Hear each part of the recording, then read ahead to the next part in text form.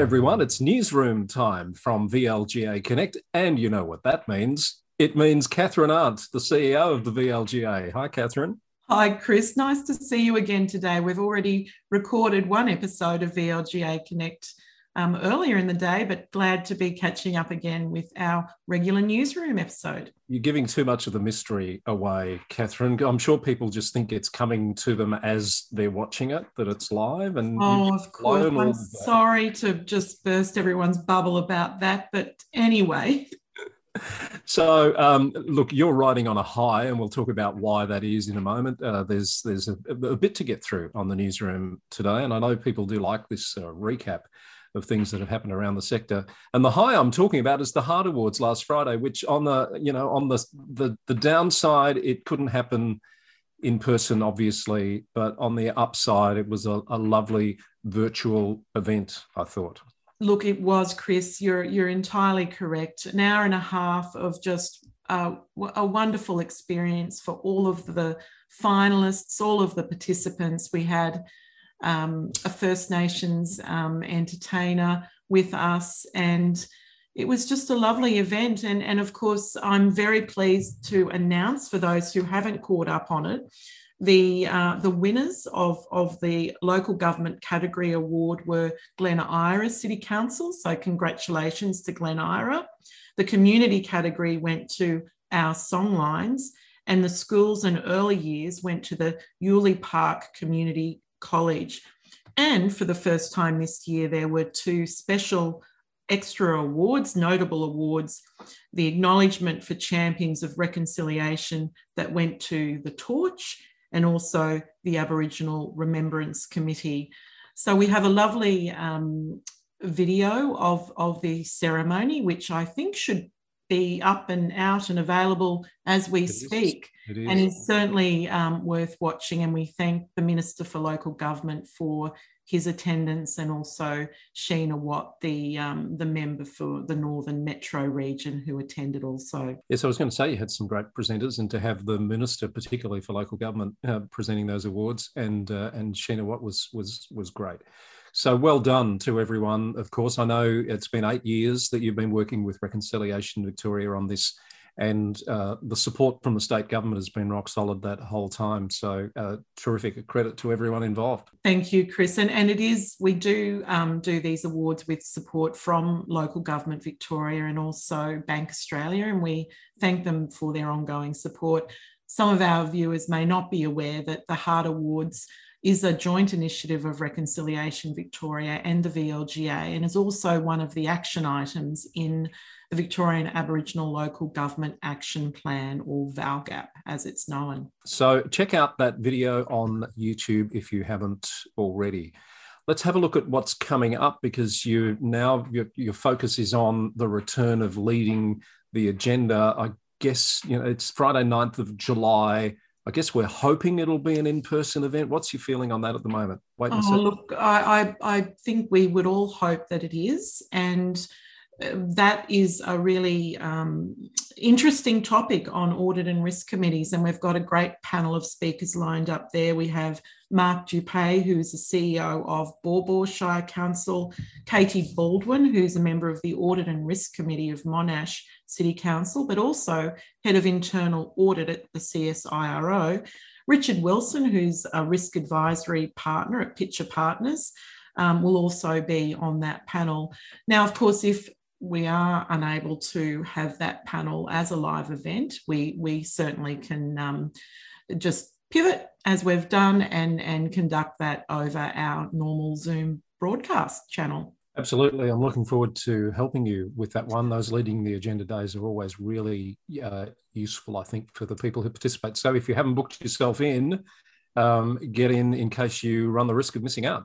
That's right. And registration details went out just in the last hour or so. Not that people know what time we're recording this, but today, check your inboxes. And Chris, I was remiss in acknowledging your role as the moderator for that panel. And we, of course, look forward to having you work with us with our Leading the Agenda series. That will be my pleasure. Now, speaking of things that we've had a pleasure in doing, you and I got to spend some time with the new Chief Municipal Inspector in Victoria. Hi, Louis. I can hear you. And Michael Stefanovic has been in the role 7 weeks, and it was really great to hear about what he's been doing so far and what he will be doing in the coming period. Look, it was a great interview, and it was nice to meet Michael and have him talk about his background, what he brings to the role, I guess, and also some of his very early observations. He has a strong investigative background, working across multiple different agencies, and although in I guess outlining that strong investigative background, he was also very conscious and supportive of the role that the Inspectorate has in the preventative and education functions. So it was pleasing to hear how he looks at approaching this role, and also the work of the Inspectorate. And again, that pre-recorded interview is now available for people to have a look at. Episode 179, can you believe it, of VLGA Connect. This very one we're on is episode 180. That is a terrific milestone, isn't it? I just sometimes can't keep up myself with the content of all of the interviews we've conducted, but we've got a great library there now for people to go back and look at any time. We better start planning our celebration for episode 200. Yes, indeed. Just before we get off the interview with Michael Stefanovic, we did talk about the statistics that the Inspectorate recently released with regard to the complaints that they received during the election campaign last year. They more than doubled on the previous election, which I think has got a lot to do with the prevalence now of social media in the way election campaigns happen. Do you see it that way? Yeah, look, I agree. And when we talked a little bit about that with Michael, and I think I also mentioned the Electoral Matters Joint Committee of Parliament that did conduct or call for submissions into a review of the use of social media in elections. I checked the parliamentary website before we got on air today, Chris, and though I guess the response of that committee should be coming any day now. I believe they have 6 months to respond to those sorts of inquiries. So really looking forward to seeing what comes out of that electoral committee or electoral matters committee review or inquiry. Originally, its scope didn't extend to local government elections, but with some advocacy from the VLGA and other organisations, the chair of that committee accepted submissions from and in regard to local government, which of course is really important. And we've seen this evidence here with those stats that you just quoted that the Inspectorate have identified during the local government elections. Will be interesting to see the report that comes from that process, absolutely. A couple of news items perhaps worth mentioning now, Catherine, before we wrap up. One of the peaks in one of the other states, in Queensland, has announced a new CEO. I'm not sure if you've worked with Alison Smith, who's the head of advocacy there at Local Government Association Queensland, but they've announced that she'll be taking over as CEO later in the year. And that's a big appointment because, of course, Greg Hallam was there for many, many years. I had met and spoken to Greg a couple of times, and we welcome Alison to the role. I haven't met Alison, but certainly look forward to catching up with her in the future. Greg's been in that role for nearly 3 decades, I understand, and is retiring this year. I think it's an example of a very orderly transition, Catherine, because Alison doesn't take over until November, but it's been announced this week. Wow. Okay. Then welcome, Alison. The other story that caught my eye that I thought you would be interested in is an announcement this week from the Victorian Aboriginal Heritage Council, which has taken a major step in determining a formally recognised traditional owner group for the Melbourne CBD and 24 local councils. We know these are complex discussions where you've got different traditional owner groups and a lot of history, a lot of heritage attached to country. So this is, I think, a major milestone if they manage to achieve this determination.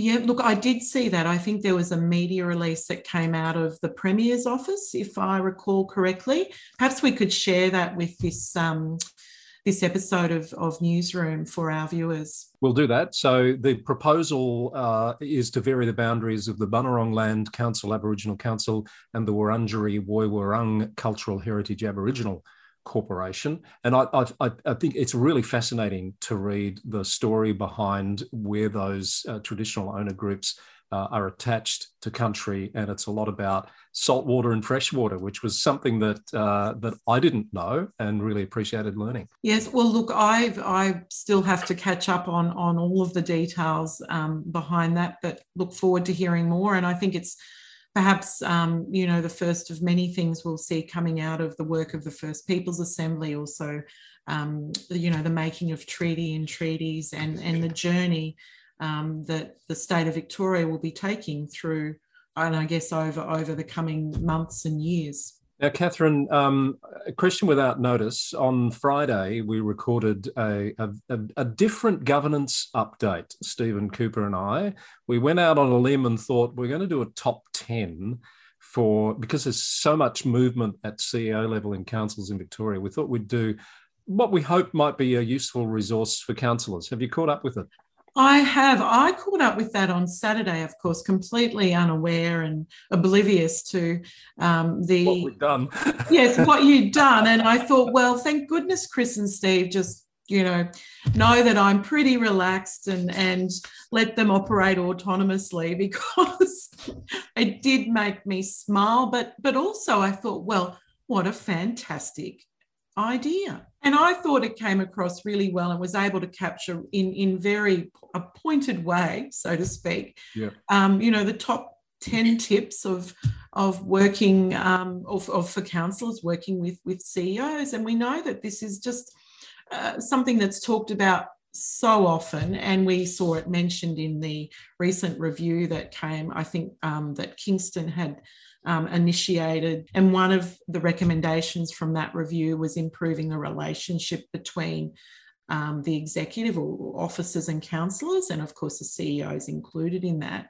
So I think that was great. Have we had many comments coming in about it, Chris? We've had one or two, and we're going to put them together for a mailbag segment on the next governance update. So I might just hold those close just for the moment. We've had some interesting reaction and some very positive reaction. Right. Well, look, I won't preempt the next governance update. I'll find out about it afterwards, I'm sure. And I haven't had anyone phoning me to, voice any complaints. So I think we're on the right track there.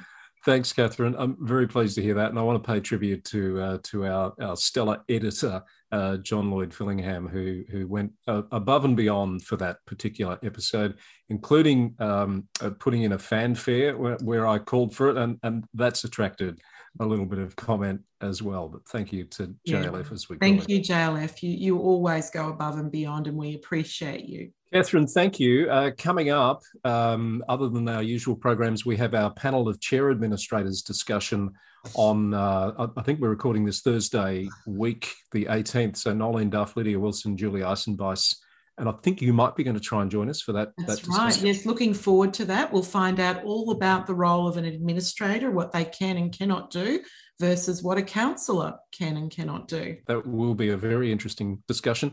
And looking a little further ahead, we've locked in the Victorian Responsible Gambling Foundation for a discussion about their work. And when we get into July, there's a global CEO panel coming up on the topic of child-friendly cities. And looking at initiatives that some councils around the globe, in particular, I think interstate and also in the UK, as well as in Victoria. And we have an academic, I believe, or researcher on that panel as well, talking about the impact of COVID on children and young people and some of the strategies that municipalities have put in place to address those. Lots to look forward to coming up from VLGA Connect.